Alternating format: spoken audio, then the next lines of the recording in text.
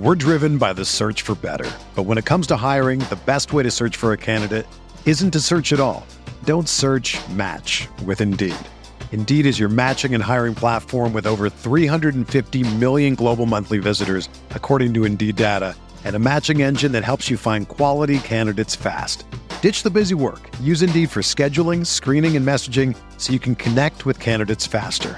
Leveraging over 140 million qualifications and preferences every day, Indeed's matching engine is constantly learning from your preferences, so the more you use Indeed, the better it gets. Join more than 3.5 million businesses worldwide that use Indeed to hire great talent fast. And listeners of this show will get a $75 sponsored job credit to get your jobs more visibility at Indeed.com/Blue Wire. Just go to Indeed.com/Blue Wire right now and support our show by saying that you heard about Indeed on this podcast. That's Indeed.com/Blue Wire. Terms and conditions apply. Need to hire? You need Indeed. What's up, y'all? It's Drewski, and I've teamed up with Mountain Dew to produce a hilarious new basketball podcast called The Dew Zone with Drewski. Learn the backstories of your favorite ballers and celebrities like Jamal Murray. Did you have like a favorite team? Was it the Raptors at the time or no? Was the Raptors even started around that time? Come on, bro. I ain't that old, fam. You talking like I'm 50. Taylor Rooks, Asia Wilson, and many more. You won't want to miss this. Listen to The Dew Zone with Drewski on Apple Podcasts, Spotify, and wherever you listen to podcasts.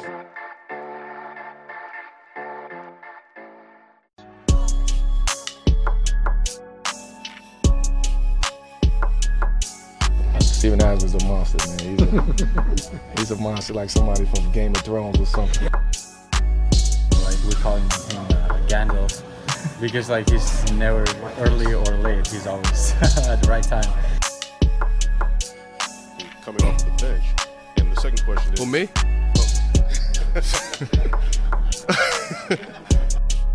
Yeah, my job is to never stop, regardless of percentages. I don't really give a damn about percentages, honestly. All I care about is wins. What's up, everybody, and welcome to The Uncontested, a podcast where we cover the NBA, Oklahoma City Thunder, and pop culture. You can find us on SoundCloud and on iTunes. All of our podcasts are also up on our website, along with articles and other cool stuff at www.theuncontestedsports.com. We have a very special Round 1 Thunder playoff preview for you today. I am the Thunder Mob, Jacob Niffen, and today I'm joined by Call Me Armorabian. That's nasty. I am joined by Taylor Peterson. How's it going? Nick Crane. Yo, yo. And our very special guest. His name is John English. He is from the Utah Jazz and Pop Culture podcast called Jedi and Jerms. John, thank you so much for coming on with us today. Oh, you're welcome. Thanks for having me. Yeah, for sure. You can find John's podcast on Twitter at Jedi and Jerms. That's Jerms. And John personally is on Twitter at JermsGuy, JermsGuy. And their podcast is on iTunes. Make sure you guys give them a follow before this series starts for great Utah Jazz perspective. So today we're going to talk about this first round matchup with the Thunder versus Utah in the 4-5 matchup. We're going to talk a little bit of playoffs throughout the league. But first, in honor of having a special guest on the podcast and as a sign of sportsmanship, I want to start off this podcast with a special section called Gas Me Up. Yeah. Gassed up, I be so gassed up. Turned up, I be so turned up right now. Each of us are going to name our favorite player from the other team and something we like about the opposing team, just in the sense of giving a sense of sportsmanship and camaraderie. But after this section, boys, the trash talk is on. All right? Taylor, let's start with you. What good do you have to say about Utah before we get started with all this? So this is actually pretty easy. I know a lot of our listeners probably listened to our previous podcast, and we have raved about this kid, Donovan Mitchell. He's my pick for Rookie of the Year. He's my favorite player on both the Jazz and one of my favorite players outside of the Thunder, just in the league in general right now. I think he's going to be really good. He's really surprised me coming into Rumble. Sorry, guys. Dog barking on me. But I'm really optimistic about Donovan Mitchell, and I like him a lot. I also like the direction the franchise is headed right now with Quinn Snyder kind of leading the charge. I think he's a really good coach. Should be up there and considered for Coach of the Year this year. And then I also like Rudy Gobert and how the Jazz are building with Rudy and Donovan Mitchell. I think your dog agrees. Yeah. Hey, Rumble's all in. All right, Nick, what do you have good to say about Utah? I'm kind of in the same boat as Taylor. I don't have a whole lot of players I really cheer for outside the Thunder, outside of Porzingis, like we discussed in our very first pod. Porzingis is like that one guy that I cheer for outside the Thunder. Donovan Mitchell has kind of grown on me a little bit. He's kind of that second player I do like to watch outside the Thunder. He's got that D-Wade flash where he finishes the rim with all his crazy shots, but he also has a great three-point shot on him. So I think he could be one of the next, superstars in the league if he's not already one. And overall, just the fact that the defense or the Jazz play defense and team basketball. They don't play superhero ball. They kind of distribute the ball, pass it around, play team basketball. It's something you got to admire about them. For sure. Kalmiar, what do you got? All right, since you guys have gone the obvious route in Donovan Mitchell, and no doubt we discussed this in the last pod, he should be Rookie of the Year. I don't think there's any question. He is a rookie, and he's displayed that with multiple hoodies the past couple of games. But, realistically, we're missing the point here. Rudy Gobert is like this catalyst to this team. I remember early in the season, people were saying, oh man, it's a shame. Utah's actually playing really well. It's a shame they're going to miss the playoffs because at one point they were in a deep fucking hole. And then Rudy Gobert comes back and they just reel off all these goddamn games straight. So you've got Rudy Gobert, you got Joe Ingles who has that classic dad game who somehow just makes it work. Quinn Snyder, like you guys said, really, really good coach. Should be probably Coach of the Year, especially after losing Gordon Hayward. I'm really, really hoping that, unlike Gordon Hayward, I'm really hoping that Donnie Mitchell stays in Utah. That would be really good for that franchise. But I think Rudy Gobert is an X factor for that team, and that's what's going to make this series a lot more difficult. And that's the reason why OKC was able to beat Utah earlier in the year, because there was no Gobert; he was out. So that's my thing. Yep. Awesome. I'll jump in real quick. I love Donovan Mitchell. I think he's incredible. He's one of my favorite rookies. I also love Quinn Snyder. John, I got to say, I know losing Gordon Hayward last year probably felt like a blow to the city, a blow to the franchise. Trust me, as Oklahoma City Thunder fans, we feel that, right? Yeah, we feel the pain. And I think what you guys have in that rookie coming back and really that franchise rebounding from that loss is something really admirable and something as Thunder fans that we really understand and feel with you guys. So that's kind of my positive thing. John, you have anything positive you want to say about the Thunder? Yeah, I'll say that I lived in Seattle for a few years during the Gary Payton, Sean Kemp days. And so I don't know if this is going positive or if it's about to go real south. I don't know. It's fine. So, I love Nick Collison because he's still got some Sonic blood in him. But I kept the Thunder as my second team. Nostalgic. If I was living in Seattle, I'd hate it. But they're always my second team to follow. And it's like anytime the Jazz would get eliminated, be like, well, let's root for the Thunder. Awesome. Once Durant left, all the sympathy in the world. Durant's probably my least favorite player. But I really like Steven Adams. I think any fan of any team that has an Australian on your team kind of knows that vibe that they bring to the team. He's kind of got this Khal Drogo toughness to him. I really like Paul George. I love two-way players, and I don't know why that seems to be a dying breed these days, but two-way players are really valuable. So I really enjoy him. I enjoy Russ just for his swag. I like some of your young guys. And Jeremy Grant seems like he's found a home there. So there's a lot to like. Let's talk about the regular season breakdown between these two teams. A few things before we really get into discussion. The Thunder won the regular season series 3-1 against the Jazz. All four of those games were played in 2018 or before 2018. They were all played in 2017 before the new year. Rudy Gobert missed 2 of those matchups. Dante Exum missed all 4 matchups. Utah now no longer has Rodney Hood or Joe Johnson. They do have Jay Crowder. And then the Thunder obviously no longer have Robertson, who played in both of those games, but they did add Corey Brewer. Just a question to all of you guys. How much do you think we can read into the regular season matchup between these two teams going into this playoff series? I think you throw those 2 games with Gobert not playing out. You have to throw those 2 games out. It's pretty simple. I think that's absolutely fair.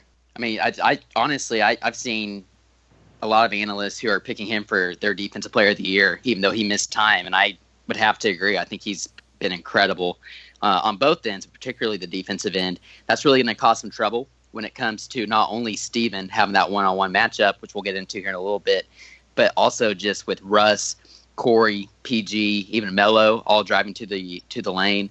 Having him down there as a rim protector is huge for Utah. So I think that changes things. And I know we want to give our listeners unique content and don't want to always quote other podcasts, but I was listening to the OKC Dream Team here actually earlier today at work. And one thing Antonio Daniels mentioned, he was their guest on that podcast, and he brought up a really good point that just from a player's perspective, the playoffs are a completely different animal, and there's just a different air about it. And so I think because of that could also play into the Thunder's favor, having that experience as well. So you can always use regular season as a decent indicator, but when it comes down to it, the playoffs are just a different animal. For sure. John, what do you think you can read into, if anything, from that regular season matchup? Yeah, I'd say of all the teams 4 through 8 that the Jazz were potentially facing, OKC made me the most nervous because we really have no idea how they would fare in this incarnation. All the other teams we had seen in the last couple months, and so you kind of had an idea. I did see the very first game between these two. I was in attendance, but I think that's back when OKC was still trying to figure things out. And there was kind of a your turn between the big three on how they were going to score. And I think they had that all figured out by December. But, it's just a much different team. When they did their trade, Rodney Hood was their worst defensive player. Joe Johnson was their worst offensive player. And so they were able to move on from those guys and just plug in Jay Crowder, who's just like yet another good defender. And so they've made defense their number one calling card. That's their specialty. So when I look at the matchup, I see the advantages of Oklahoma City's ability to score from multiple positions. But I see Utah's advantage of being able to shut down a lot of the favorite things they like to do. For sure. I'm kind of with you guys. I don't think there's a lot you can read into that regular season. I feel like, and correct me if I'm wrong, John, but I feel like Donovan Mitchell is just a different animal now than he was back in December. I feel like he's grown so much since then to really become, that lead scorer and kind of that lead player for Utah outside of Rudy Gobert, that he's coming in with a lot of confidence. It's been over half an NBA season since these two teams have met. I don't know if you can take much of anything from that series. Maybe a few things from individual matchups like Russ versus Rubio or some stuff from the bench. But the roster change, the change of play, all that kind of stuff, I think if these teams played in February, we could draw some conclusions. But since it's been all the way since December, it's really hard to be able to use those matchups as an indicator on what will happen over the next 2 weeks. I think that's just kind of to add something to that and piggyback off that. I think that's a really good point.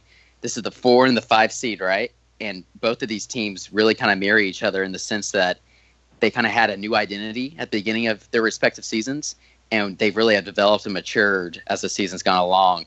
So they're kind of new teams compared to where they were when they both started. So it's going to be really fun to watch them at full strength play against each other. Well, let's move on to the strengths and the weaknesses of both teams. I figured what we could do is just kind of go back and forth where we'll give a perspective of a Thunder strength or weakness, and then, John, you can hop in and give us a strength or weakness of the Jazz, and we can kind of bounce back and forth from there. I'll get us kicked off. I think one of the big strengths for this Thunder team going into the playoffs is their ability to get to the free throw line. They are 4th all season long and 3rd since the All-Star break in free throw attempts per game. So this team not only is attacking the basket, but they're getting fouled when they go to the basket, and spending a lot of time at the free throw line. A huge chunk of their offense comes from shooting free throws. And also one of the weaknesses for this Thunder team is the reverse side of that. Even though they're getting to the line virtually at will, they're 27th in the league since the All-Star break in free throw shooting only 73% from the line. We've talked about it time and time again. This Thunder team, if they shoot 80% from the line this year, they probably have 6 or 7 more wins and are sitting comfortably at the 3 seed. Instead, they barely eked into the 4 because they just haven't made their damn free throws. So I think that's the first really strength and weakness of the Thunder. John, what's something for a strength or a weakness that you have for Utah? Their strength, ever since the trade deadline, they've had a defensive rating of 96.3, which is a historically good defense. They are 4 points in front of the second best defensive team in that time span. They've found their identity and really been married to it, and they have shown they can shut anybody down. They had a game against the Warriors a few weeks ago where the Warriors still had all of their players, and they were still able to beat them by 30, where they're able to just confound what the offense wants to do, and then from that they get transition scoring. So that I mean, it's the most obvious, but it is their calling card. They can defend anybody on any given night. That worries me a little bit for the Thunder, because whenever a team comes out and punches them, they sometimes have a hard time coming back from that, recovering from that. So with a suffocating defense like the Jazz, I think that'll definitely present a challenge for OKC. And that's the thing, is that offense, you don't always make your shots at home or away or whatever, but defense always travels. Yeah, it's a good point. Yeah, I think one of our biggest strengths is just who we have on the offensive end. We got 4 guys that at any given game can put up 20 points. On the flip side of that, that also could be a weakness. I could see us coming out in the playoffs and not playing like we have been, and try playing a little more hero ball because it's the playoffs, or one of the big 4 trying to do something they haven't been doing all season because it's playoff time, and they want to be playoff mellow, and he tries a little too hard and shoots too many shots he shouldn't, and it almost could be like the beginning of the season where we're trying to find our quote-unquote playoff identity. Yeah. I could definitely see that, yeah. So, John, as far as Utah's defense, what do you think is their best attribute? Is it their ability to switch, their rim protection, their ability to protect the paint, close out on shooters? Like, what would you say is their – I know defense is their calling card, but on defense, what do you think is their biggest strength? Well, their biggest strength is the rim and then the 3-point line. Rudy protects that rim like nobody else, and that gives the guards and wings a lot more confidence to be able to play tighter on 3-point shooting. And that's been an emphasis of Quinn's defense, is to try to do everything he can to force the offense into long twos. So that's their primary focus, and that's where they get a lot of their success. Well, I will tell you something. This Oklahoma City team has Russell Westbrook, Paul George, and Carmelo Anthony, who will gladly take every long two that Utah gives them. So that makes me a little bit worried. I hope you enjoy Carmelo Anthony taking 5 jab steps before he pulls a jumper from 20 feet right inside the 3-point line, because I think we might see a lot of it. Yeah, I love those. Absolutely. Yeah. I think another strength of the Thunder is just their experience. I have written down here, Russ, 4 Western Conference Finals appearances and 1 appearance to the finals. Melo has 1 Western Conference Final appearance. Paul George, 2 Eastern Conference Finals appearances. Steven Adams, 2 Western Conference Finals appearances. Brewer has an NBA title and 2 Western Conference Finals appearances. Patterson has 1 Eastern Conference Finals appearance. Of OKC's presumably 9-man rotation, 7 of those guys have played in more than 1 playoff series, and altogether those 9 have a total of 363 playoff games beneath their belts.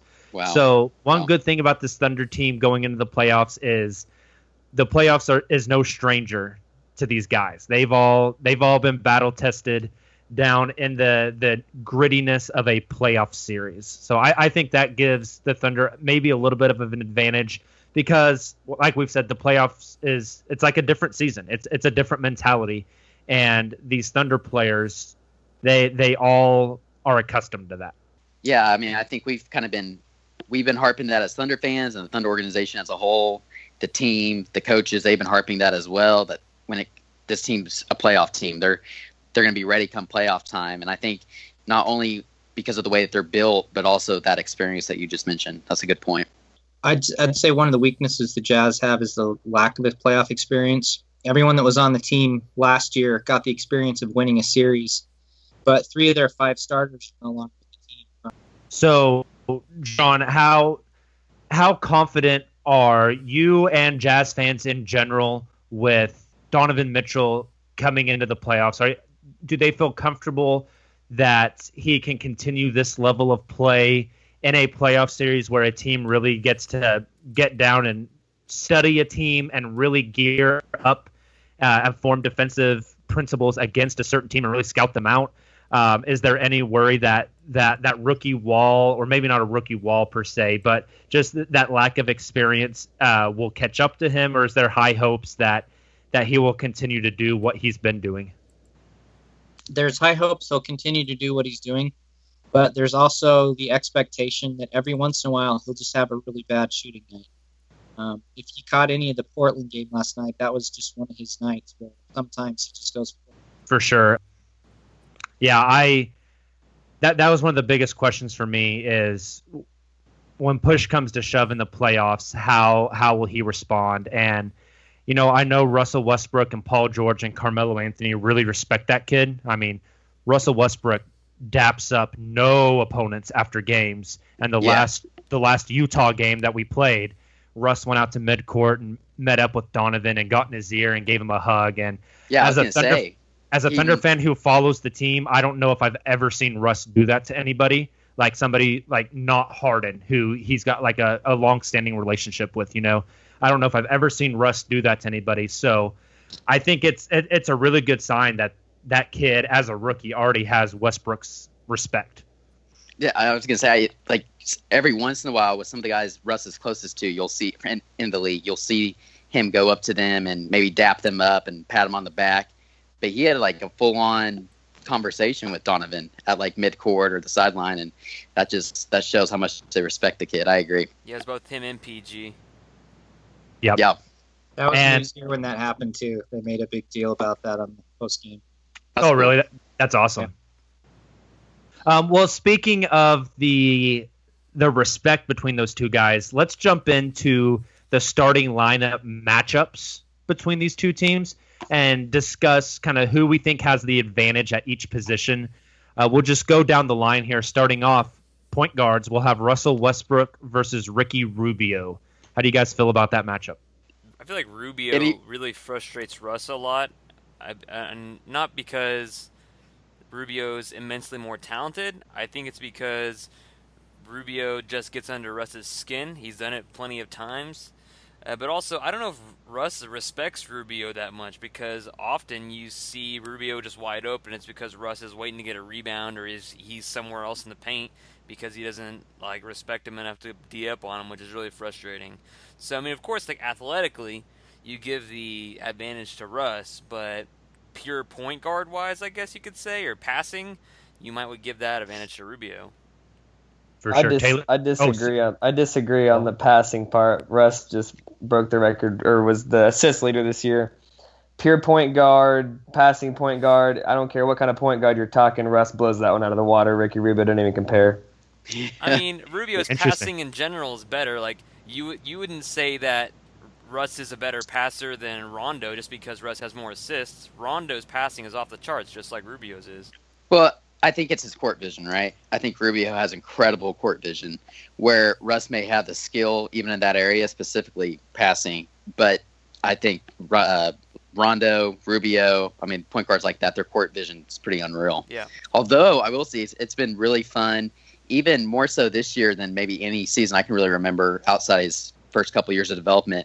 This has been a really fun year to watch Russ's passing game develop a little more. Some of these dimes he's been dropping recently have just been absurd. Last night he was throwing some crazy ones against Memphis. And I know it was Memphis, and I know he was chasing the triple-double, but there were some passes last night that just blew my mind. And think about his connection with Steven Adams. He's a good passer when he wants to be. Did it blow you out of your cotton picking mind? Shut up. Yeah, that was so bad. That was so bad. And sorry, we're tangent here real quick. Yeah. People are really blowing that up, and rightfully so. You can't say something like that on a national broadcast that's, embedded in racist terms and get away with it. But if we're keeping track of the bad things Brian Davis has said, that one maybe cracks the top 5. I mean, last season he was talking about giving guys rim jobs, so I don't know how much farther we can go with that. At one point, Brian Davis said, this is my favorite one. Kamiar and I talked about this earlier today. It was like 5 or 6 years ago, and the Thunder were playing the Houston Rockets in a regular season game, and the Thunder was up like 25 in the first half. It was just an ass kicking, and Brian Davis was getting all hyped up like he does and hollering, and said, and I'm not making this up, you can probably find the video. I'm not going to take the time to find the video.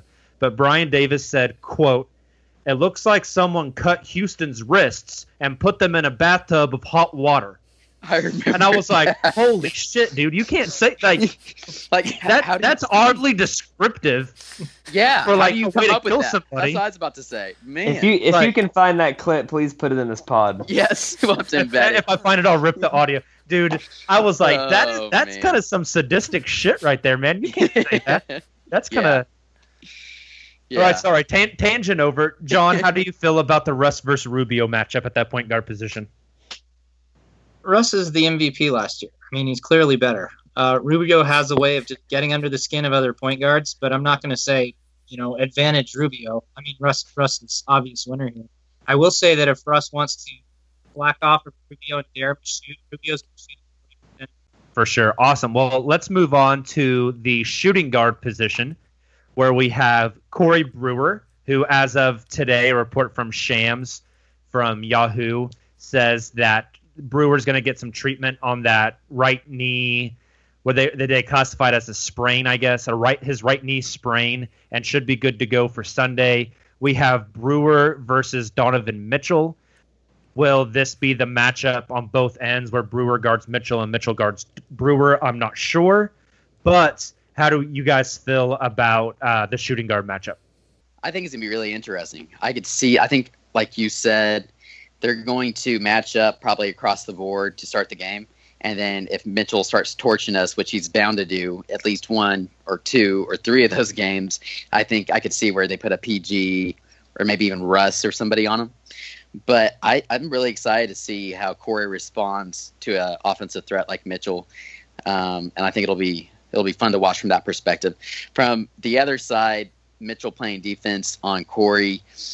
I mean, Corey can drive to the hole. He can cut. But if he's dribbling the ball, I could see Mitchell getting the drunken dribbler. I could see the drunken dribbler. Some steals. So have you guys noticed that Thunder Twitter has now started a Corey Brewer sobriety index chart for each game where they see how drunk Corey Brewer is while dribbling the basketball? The Thunder reporters and beat writers, they started up a sobriety index for each game. The other day, John Hamm's Corey Brewer sobriety index I was going to mention this. Just threw up in the back of an Uber. It's a pretty good one. And 2 weeks ago, somebody had I think it might have been Fred Katz had passed out next to the bathtub on a late Saturday night or something like that. It was really funny. Yep. Nick, how do you feel about the Brewer-Mitchell matchup? If we're talking who would you rather have, I'd obviously rather have Donovan Mitchell. This is Corey's chance to show the world why we went out and got him as far as his defensive ability goes. If he can use his length, and I don't think he can stop Donovan, but if he can slow him down a little bit, then I think it's going to go prove that we made the right choice by going out and getting Corey Brewer and the buyout market. I think this is his chance to prove it. Nice. Kamiar? I think this is a pretty clear win for Utah. Corey Brewer, he defends off of his heels, and this is where you're really, really gonna miss Andre Robertson. This series, I mean, any series really, but this is where you're really gonna miss Andre Robertson, and this is exactly why I think that it's gonna be PG on Mitchell, and they're gonna put Brewer on Ingles. I mean, of course, they're gonna switch via screens, but this is where you're gonna miss Andre Robertson a lot because Mitchell is going to torch the hell out of Corey Brewer if they line up across the board. It's no contest. It's Mitchell all the way. Interesting. John, what's your perspective on this? The real match is Mitchell's offense versus Brewer's defense. I am glad it's Brewer, not Roberson. I'm sorry for you guys. But, when it comes to Brewer offense, Mitchell defense, Mitchell's as good a stealer as Rubio. And so if he gets any drunken gibbles, I can see, theft going on. Obviously, I take Mitchell in this matchup. I like Mitchell, obviously, a lot. Brewer, we'll see. As we get into this small forward position, I'm going to have a little more to say about the shooting guard matchup. But let's move on to the small forwards, which will be Paul George versus who I think is maybe the most dad player in the league, Joe Ingles. How are we feeling about this one? Let's start with Nick this time. Joe Ingles is a guy, if you leave him open, he's going to torch you. But if PG really puts forth any effort, or Brewer, whoever's on him, puts any effort at all, he doesn't scare me a whole lot. I think he only averages 11 or 12 points a game.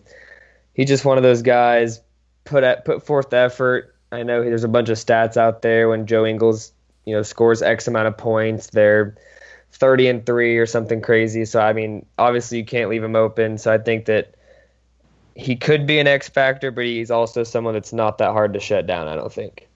For sure. So this might be, I don't know. I don't think this is a hot take, but obviously Paul George wins this matchup, hands down.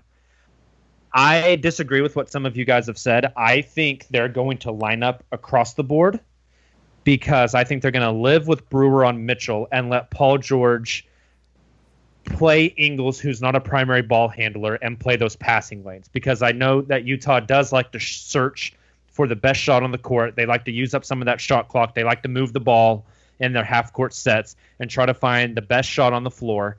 And I think by having Paul George on Joe Ingles, you can take away that three-point threat a little bit, and it allows Paul George to really play those passing lanes, which is where we saw him excel whenever Roberson was still healthy. They throw Roberson on the best offensive player, Paul George on the second best offensive player, and Paul George was able to really be aggressive off the ball.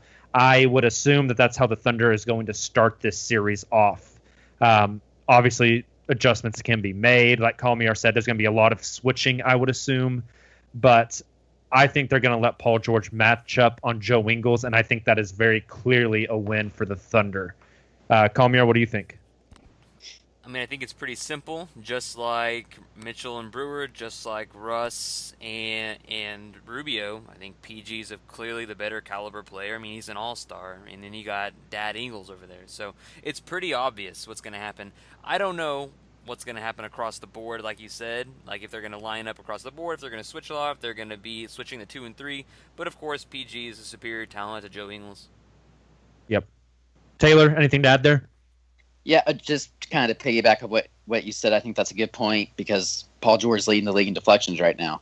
And so getting in those passing lanes, particularly with a guy like Joe, who's almost completely isolated to the three-point line on offense, I think that's going to be really big for them. Also, you mentioned Corey on Donovan, and I agree. Donovan's going to torch him driving to the basket, but we still have Steven Adams down there. We talked about Rudy Gobert down low for the Jazz. We got Steven Adams. So I like that as well, although Mitchell has a pretty nice pull-up. So, yep. But yeah, I don't know if there's a lot more to add to that. I think you guys are exactly right. For sure. John, what do you think on this one? I was listening to one of the national podcasts a couple weeks ago, and they wanted to cast who from the NBA would you cast in a remake of White Men Can't Jump. And I cannot believe that the first answer for Woody Harrelson from everyone wasn't Joe Ingles. That is who Joe Ingles is. He does not that's a great point. He should be as good as he is. He is the glue guy for this team. He's basically what Iguodala does for the Warriors. His stats may not look that great, but he is crucial to their success. When the Jazz were losing and management made it known that a lot of the players were on the trading block, the three that the owner specified would not be traded was Mitchell, Gobert, because that's how much he needs the team. Now, Paul George is obviously a better player. Ingles' strength is his court vision. Ingles is a really good passer, and if PG focuses on those passing lanes, he will do as much damage as he could focusing on Joe's shooting. Joe's a 43% from three type shooter, and part of that is because he's not looking to shoot first. For sure, yeah, I've kind of noticed that he's always involved in a little bit of chippiness. There's always a little bit of chippiness going on with Ingles, which I've always found funny. I can't remember, but he yelled in some Thunder player's face. I think it was Abrinas. Was it Abrinas? Do you guys remember? I think he yelled in Abrinas' face after he hit a 3 in one game this season. And that kind of upset me because Abrinas is like my son. So let's move on to what I think is the most pivotal matchup in this series. The starting power forwards, Carmelo Anthony versus Derek Favors. I find this one incredibly intriguing. Taylor, what are your thoughts on this matchup? Yeah, I agree completely. I think this is the most interesting for sure. And I think we are going to see something similar on both ends where the Jazz are going to be attacking Melo down low, and the Thunder are going to be attacking that matchup as well because of Melo's ISO ability. It's really going to be I think it's going to come down to whoever can play the best defense on the other one. That is, it's going to be a really interesting matchup. I'm really not sure. I'm excited to see it, though. I know Melo's going to have to play aggressive. He's going to have to play some good defense, and that we know he's capable of if he locks in. But that worries me a little bit. Yep. I'm going to jump in on this one before anyone else goes. I find this one fascinating. I think on one end, the Thunder are going to try to pull Favors out and make him defend the perimeter, where Melo is going to try to get those catch-and-shoot threes. On the other end, I think Utah is going to try to use Favors' size to his advantage and post Melo up and try to push him down and force a double either coming down from the wing or Adams coming over. And I think this is a matchup where whichever one can play the other guy off the court is going to be pivotal, right? Can Melo space Favors out and make him ineffective enough to where Utah has to go to their bench and pull out a Jay Crowder or something? Or will Favors overpower Melo to the point where the Thunder are going to have to be the ones to adjust and match up and pull in Jeremy Grant or Patrick Patterson? And so I think this matchup is kind of idealistically and by style, it's a very fascinating matchup that I think could end up deciding the series. Nick, what do you think? Yeah, I'm with you guys. I don't think either of them can guard each other. Favors is kind of that old school bruiser power forward, where Melo is more that new age stretch four. I know we have the players off the bench to guard Favors with Grant and Patterson, so I'm not too concerned about it. We'll find a matchup that works as we go along. But I just think it's going to be ugly on both ends for those two guys because neither of them, their skill sets are so different, neither's going to be able to guard each other. For sure. Yeah, from what I was reading and from what I was seeing the other day, it's pretty clear that OKC, they're going to use Melo and try to shoot Favors off the floor, and the Jazz would obviously counter that with putting Jay Crowder at the stretch four, and that would cause problems for Melo, I think, because Jay Crowder, I believe, is a pretty decent spot-up three-point shooter, and he's a really, really good defender, and they could use him as a stretch four and play Ingles, Mitchell, and Jay Crowder on the floor at the same time, and they could switch really 1 through 4 in that entire lineup. So, of course, the styles vary, but I think what's going to end up happening ultimately, like you guys said, it's one of the biggest matchups. I don't think it's the biggest matchup on the floor. I think Adams and Gobert is the biggest matchup on the floor that decides the series. But I do believe that it's going to be a pretty big matchup, and I think what Utah end up doing ultimately is putting Jay Crowder on Melo. John, what do you got on this fun one? matchup. I hadn't thought of that. Let me put it to you this way. If Favors and Melo switched teams, would you be more or less confident about the Thunder winning the series? It's a good question. That is a really good question. God, and it's hard to answer because I've kind of had my reservations about Melo, and I've had my arguments about Melo and my dissatisfaction about Melo, but I've said since the beginning of the year I'm going to wait on making a final judgment on Carmelo until we see what he does in the playoffs. So, honestly, for me at this point, if you flip them, I almost feel the same. I think I'm the same either way. So, personal opinion, but that's kind of where I'm at. I think Favors' strength is on defense, and Favors specializes in mid-range defense. His offense isn't that great, but he's mainly used for lobs and for block scoring. He's been developing a corner three. He hasn't used it much this year, but it's been getting better as he's been going through the season. They want Melo to dominate the ball. They're perfectly comfortable with that. His efficient field goal percentage isn't very good. No, not at all. Trust me, we know. Trust me, we know. I'm sure you do. Yeah, they want Paul George and Steven Adams to touch the ball as little as possible. I think that's what their game plan will be. So between the two of them, Melo might get his scoring, but it's just a matter of how hollow is the scoring he's getting it. I think if Melo and Favors switched, the Thunder would be that much better team. For sure. Yeah, I get that. That's a good perspective and an interesting perspective, and I agree with what you said there on it's not about the points Melo scores, it's about the efficiency, right? 20 points by Melo in a playoff game, awesome. How many shots did it take him to get there? Did he shoot 19 times to get those 20 points, or does he have 20 points on 12 shots? I think that will his efficiency will be very, very important. We'll move on to this last starting lineup matchup, which I'm incredibly excited to talk about. I think we all know this is a huge one. Steven Adams versus Rudy Gobert. I'm going to kick us off with this one.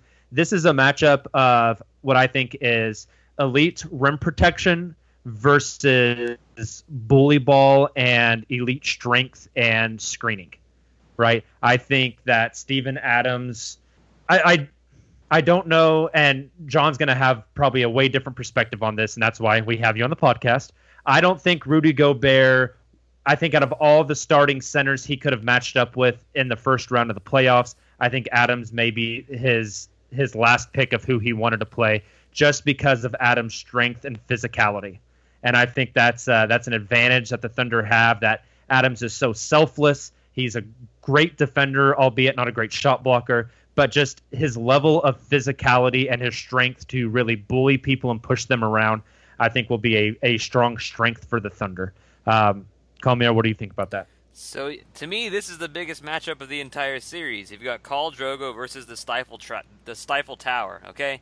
And this is Rudy Gobert is the reason why Utah really came back with a vengeance and started ripping off that many games. Like, that team gelled and started winning games real quick because that defense was back on point and they didn't have to outscore teams or anything anymore. And then so you've got immovable object here, you got immovable object there, and you're going to see really how it works out. I mean, this is, a lot of people would suggest that Rudy Gobert is a better center, and I'm not going to disagree with that. I mean, there's a lot of national pundits that would say Rudy Gobert is top center, top 2 center. Steven Adams is probably top 10 center. I don't know. But this is, to me, the key matchup. One of the top key matchups in this game is Rudy Gobert versus Steven Adams, offensive rebounds, defensive rebounds, controlling the paint, yada, yada. It's a push.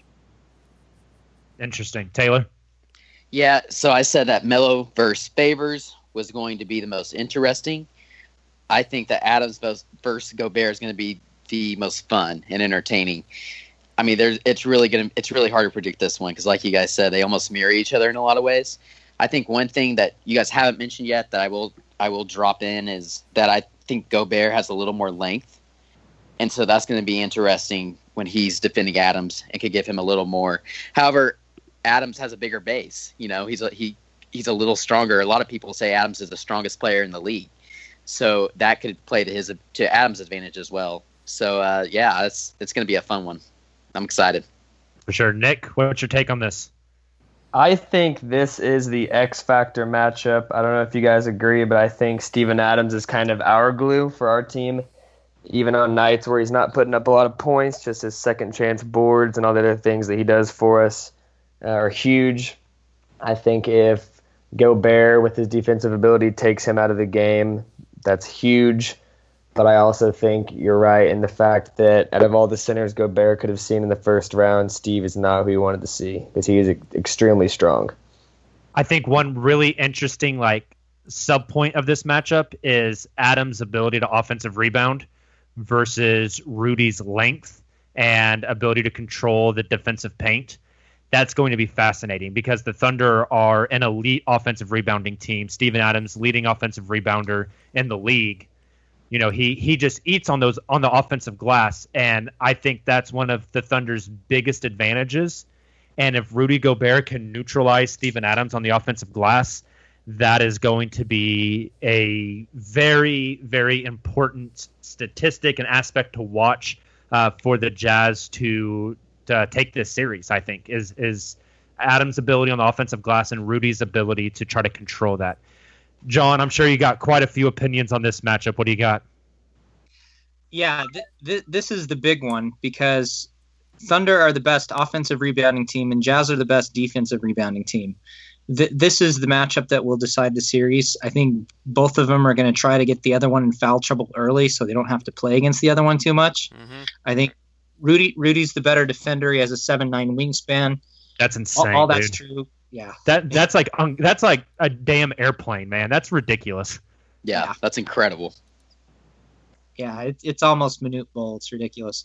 But yeah, I agree about Adam's strength. And so I could see both teams trying to go to those guys early in offense, trying to get the other one into foul trouble.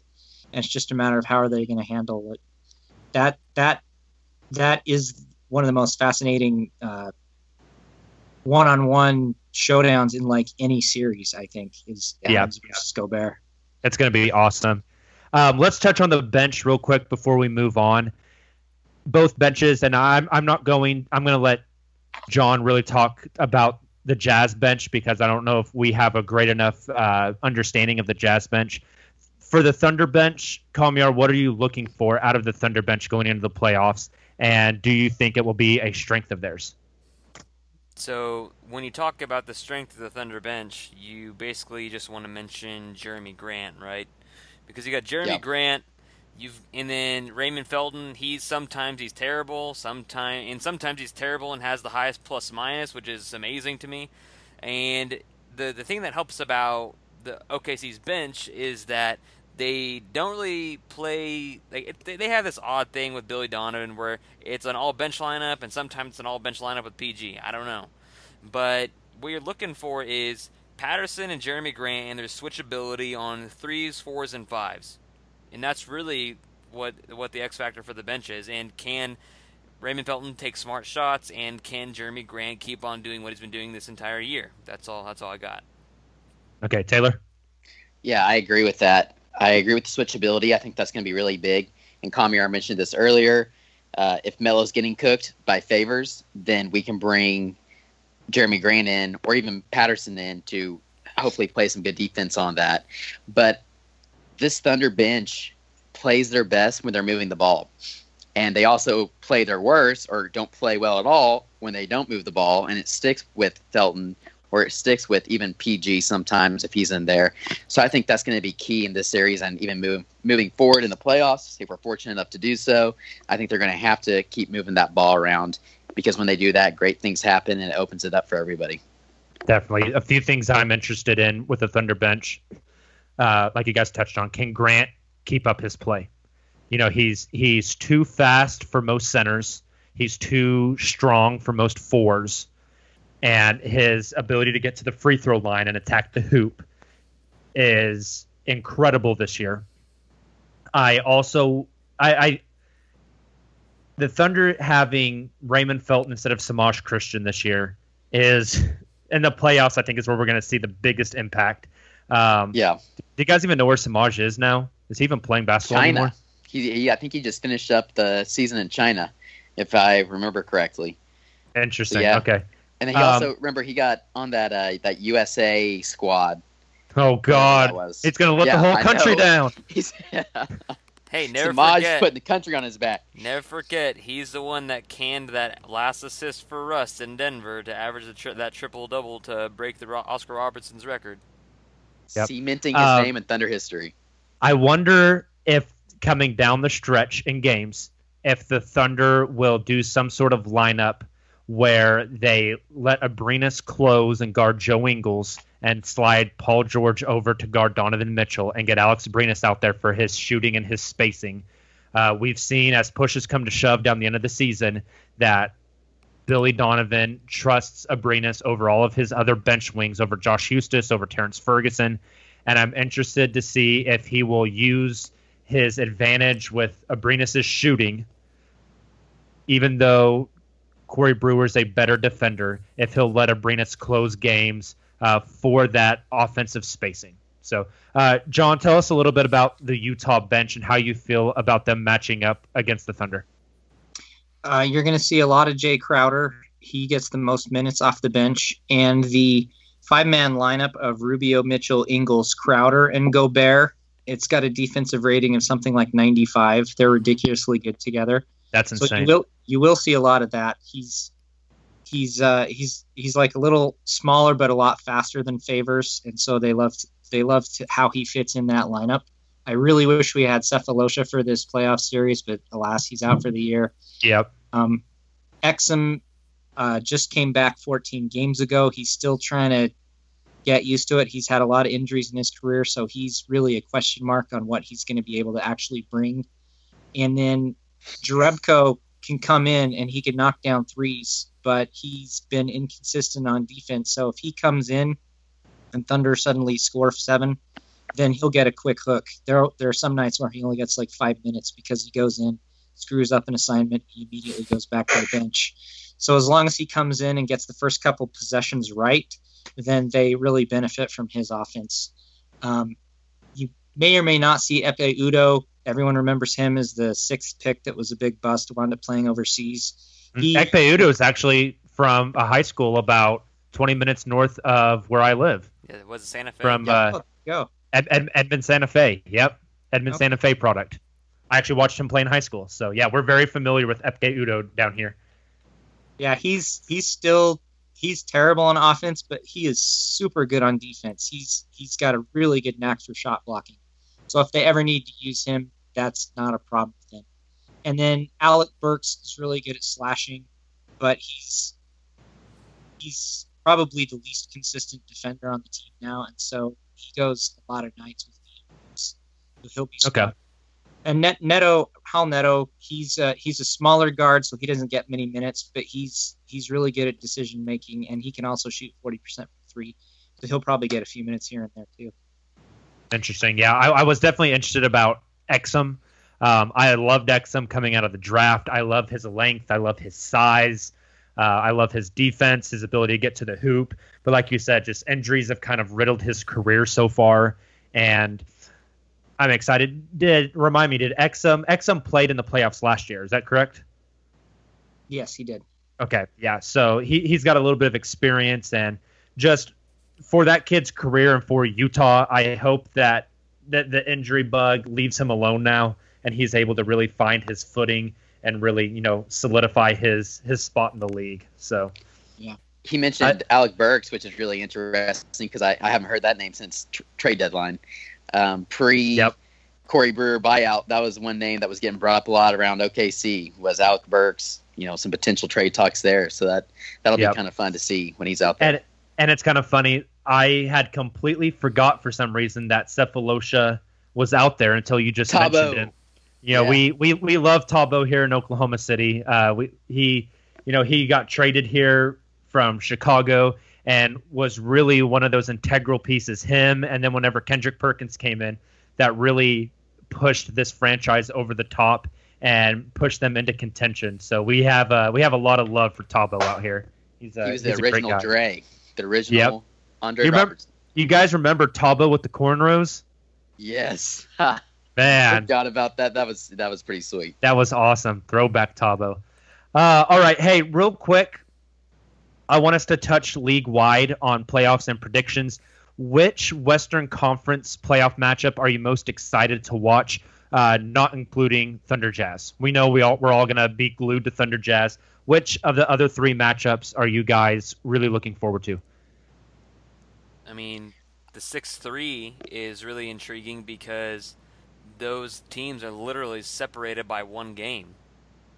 Yep, the Pelicans and the Trailblazers. And they have 2 totally conflicting ideologies of basketball, of how they play, and they're separated by 1 game, and it's insane. So of course, I mean, nobody's really going to be interested in watching. I mean, you might be interested in watching Minnie in Houston, but you know how that series is going to end. It's going to be D'Antoni just completely ripping off the bench, and Tibbs is going to be playing the starters 50, 48 minutes, whatever, how many minutes there are eligible in a freaking basketball game. He's going to run those guys into the dirt. And Houston, with Houston's style of play, it's just not going to go very well. Golden State and San Antonio, that's going to be boring to me. San Antonio just doesn't have it, and they're getting older. And then so it's that 6-3 matchup. I think I'm with you. And talking about that Houston-Minnesota matchup, I saw a stat that when Chris Paul or James Harden are ball handlers in the pick and roll against Minnesota this year, their offensive rating is 130 points per 100 possessions. Because Karl Anthony Towns is awful at defense, but nobody wants to recognize it. Yep. So I wouldn't be surprised if that series is a sweep. I'm with you. I think a playoff series where I get to watch Dame, CJ, and Anthony Davis, sign me up. I'm tuning into those games. That's going to be fun. Taylor? Yeah, I'm really excited to see how Anthony plays. I think we're going to see just peak Anthony Davis come out, kind of like we did when he went on that stretch post All-Star break. He called it his Russell Westbrook mentality. I think we're going to see that come out again. I'm really excited for that. Also, don't sleep on Drew Holiday in that matchup. I mean, he's had an incredible Drew's season. Been playing great, yeah. Him good. Guarding Dame is going to be a blast to watch. Absolutely. That's going to be a ton of fun. CJ, I think, could really be an X factor there, but because Dame's obviously going to do Dame things. I'm really excited for that one. But don't sleep on that Golden State Warriors San Antonio matchup, guys. I think, first of all, it's Pop. He's going to have his guys ready to come out and play, as he always does. And he's going to have some great schemes. 2, Warriors don't have Curry, and they're struggling a little bit trying to find an identity without him. And then 3, there's still a small chance. I'm clinging on to a little bit of hope that Kawhi Leonard will come back. Nah. I don't think Kawhi Leonard's coming back, and that means I don't either, but it'd be fun. That means Kyle Anderson is going to guard Kevin Durant, and boy. Durant might average 45 for the series. Well, hell, he's been averaging 30, 40 anyways without Steph, and they've been losing. Yeah, that's true. That's true. I mean, they got their asses whipped by the Jazz like literally 2 games ago. Did you watch that? Yeah, that's true. Yep. Yeah. I just want, even though that San Antonio might get swept, I want Aldridge to give Draymond Green fucking buckets. I want him to beat that dude like a drum. I hate Draymond Green. People that listen to this podcast already know that I do not like Draymond Green. John, which Western Conference series are you looking forward to? Easily Blazers Pelicans. I mean, Houston's going to sweep Minnesota, and I don't think Warriors will sweep the Spurs, but it'd still be ugly, and I just don't really want to watch it. Whereas Portland and New Orleans has all kinds of interesting matchups you can watch. For sure. So, just to throw this in real quick. No, sorry. Just to throw this in real quick. I saw a couple tweets today, 2 separate sports analysts. I'm forgetting who, but they both picked this series, Thunder Jazz, as their favorite in all the first rounds. Yep, I've seen that as well. I've seen that. Zach Lowe was one of them. Oh, Zach, that's right. Zach was one of them, and I saw one other. So, yeah, I thought I had that in there. Eastern Conference, we have Toronto versus Washington, Boston versus Milwaukee, Philly, Miami, and Cleveland, Indiana. What are you guys looking forward to there? Oh, this is a little more fun because I feel like these teams are a little more similar talent-wise compared to some of these matchups in the West. I think that Cleveland-Indiana one is going to be a lot of fun. You have Oladipo, who's been playing incredible. Vic, I'm really excited to see how he plays and performs in the playoffs this season after more than likely being the locker room most improved player. You got LeBron versus Lance rivalry. That'll be a lot of fun. So I'm really looking forward to see how Cleveland shows up for the first round of the playoffs, and also how Indiana, if they can continue their great play from the regular season. And I'm also kind of interested in the Philadelphia versus Miami series, mainly because I'm really curious how Ben Simmons, Markelle Fultz, and Embiid are all going to play in their first playoff appearances. So that's another one to keep an eye on that I'm excited about. Definitely. Call me real quick, which of these Eastern Conference series are you most excited for? Well, Boston versus Milwaukee, nobody's going to watch because that series is going to suck. Philly is probably going to sweep Miami or beat them in 5 games, so that series is going to suck. Cleveland versus Indiana is really intriguing. I'm really curious to see Depot and Lance Stevenson get into Braun's head once again. That'll be fun to watch. But I think a lot of people are really intrigued by the Toronto-Washington series because is Kyle Lowry and DeMar DeRozan going to do their yearly thing where they go ham in the regular season and then are no-shows in the playoffs, while John Wall just showed back up with a new haircut to D.C., and Bradley Beal is playing out of his mind along with Otto Porter and Kelly Oubre. So I'm really looking forward to that Toronto-Washington series. I'm with you on that. I'm excited for that guard matchup. DeRozan and Lowry versus Beal and Wall. That's going to be so much fun to watch. John, you got an opinion on the East? What are you going to be looking for over there? Mostly Cleveland versus Indiana, because I'm excited to see a well-oiled machine like Indiana go against playoff LeBron versus all these other guys that just haven't been living up to their potential. Yep. I actually think the Philadelphia-Miami game is going to be intriguing because Miami's roster doesn't make sense to me, and yet they've won all these games. And I can't remember. Isn't Embiid going to miss most of the first round anyway? Ooh, that's a good point. I think there's word that he could, yeah.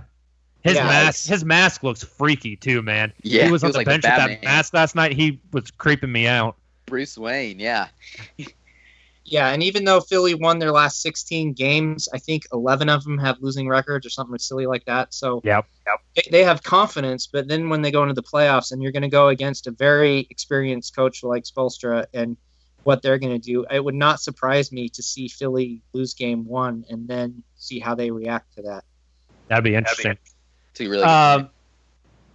Real quick, let me get your guys' finals matchup.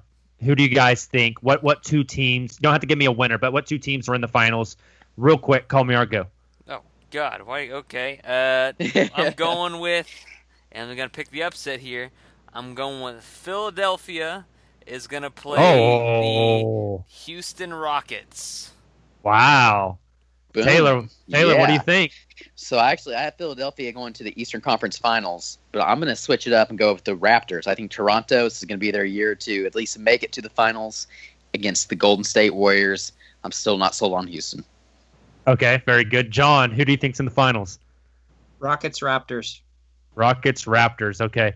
I'm going to be that guy. It's going to be Golden State, Cleveland. Once again. Yeah. It's going to be Golden State, Cleveland again. It's so hard to bet against the greatest player of our generation. I'd stop. It really is. I'd stop watching the NBA and just start watching the WNBA. If it's Golden State, Cleveland, I will not watch the finals. I will tell you that. All right, let's move on real quick. We had a segment at the beginning of the podcast where we gassed each other up, really gave each other props. We can't have a Jazz guest on right before the playoffs and not get a few hot takes and a little bit of trash talk. What do you guys got? Give me something good. All right, I'll start off. Ricky Rubio is a little bit of a bitch. I'm just gonna throw that out there. I'm just throwing that out there. John, get him back. What do you got? Give us some trash talk against OKC.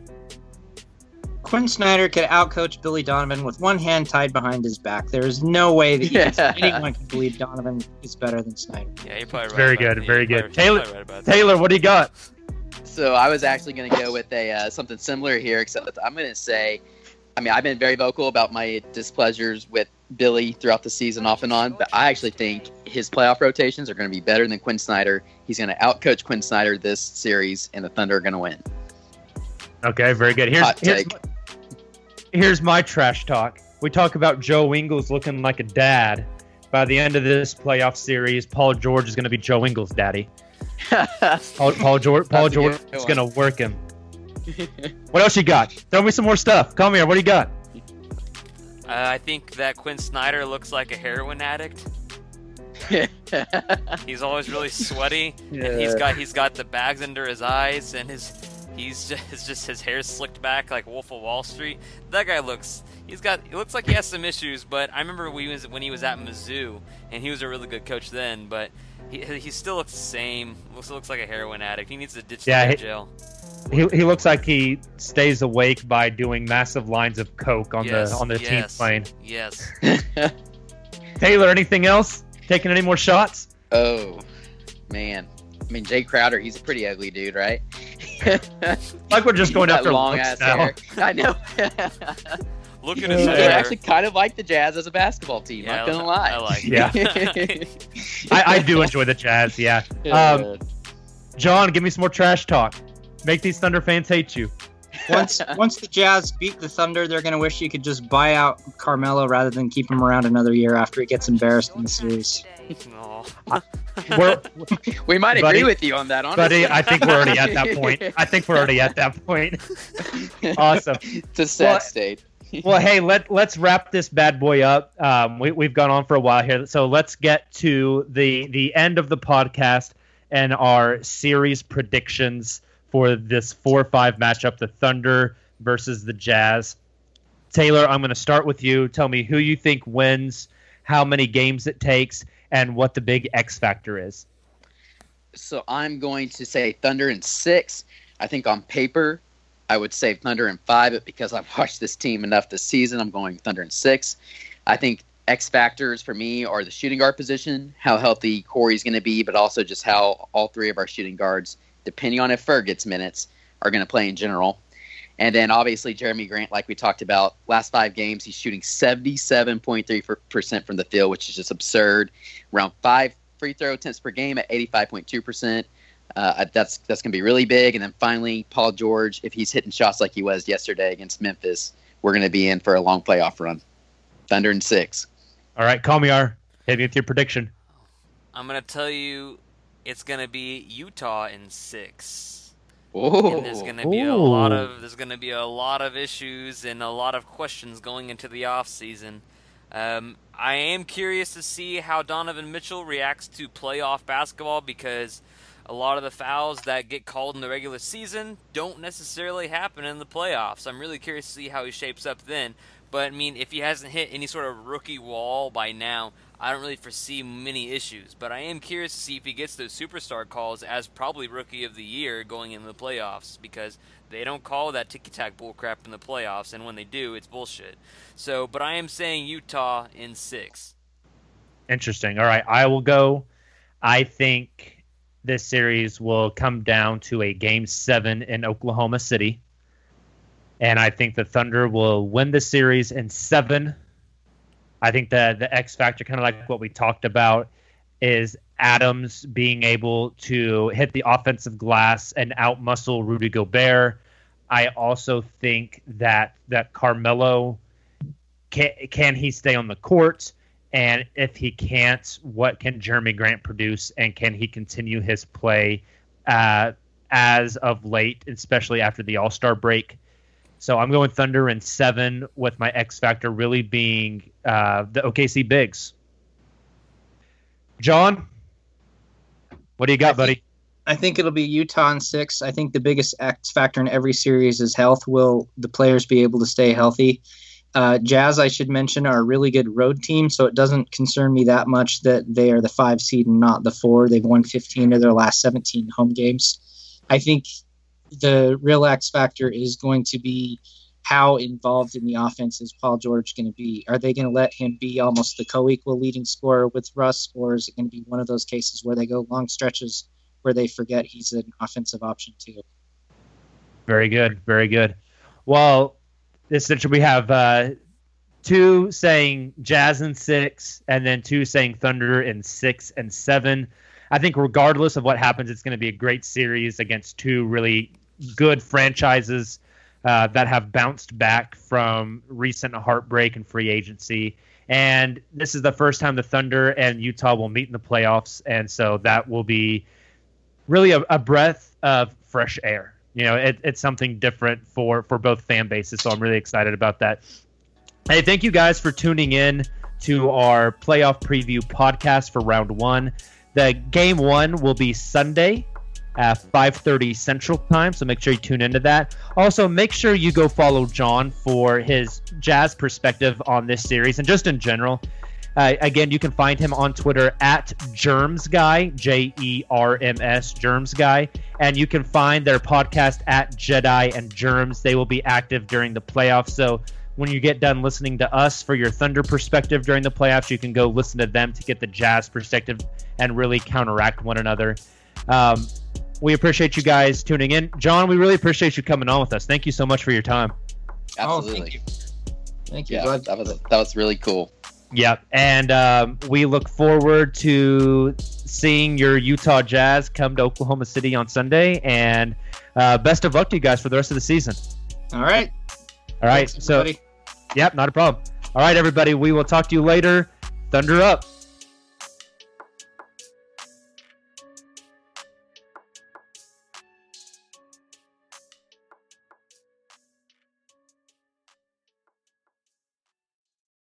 Sugar Ray Leonard, Roberto Duran, Marvelous Marvin Hagler, and Thomas Hearns. Legends, whose four-way rivalry defined one of the greatest eras in boxing history. Relive their decade of dominance in a new Showtime sports documentary, The Kings, a 4-part series now streaming on Showtime.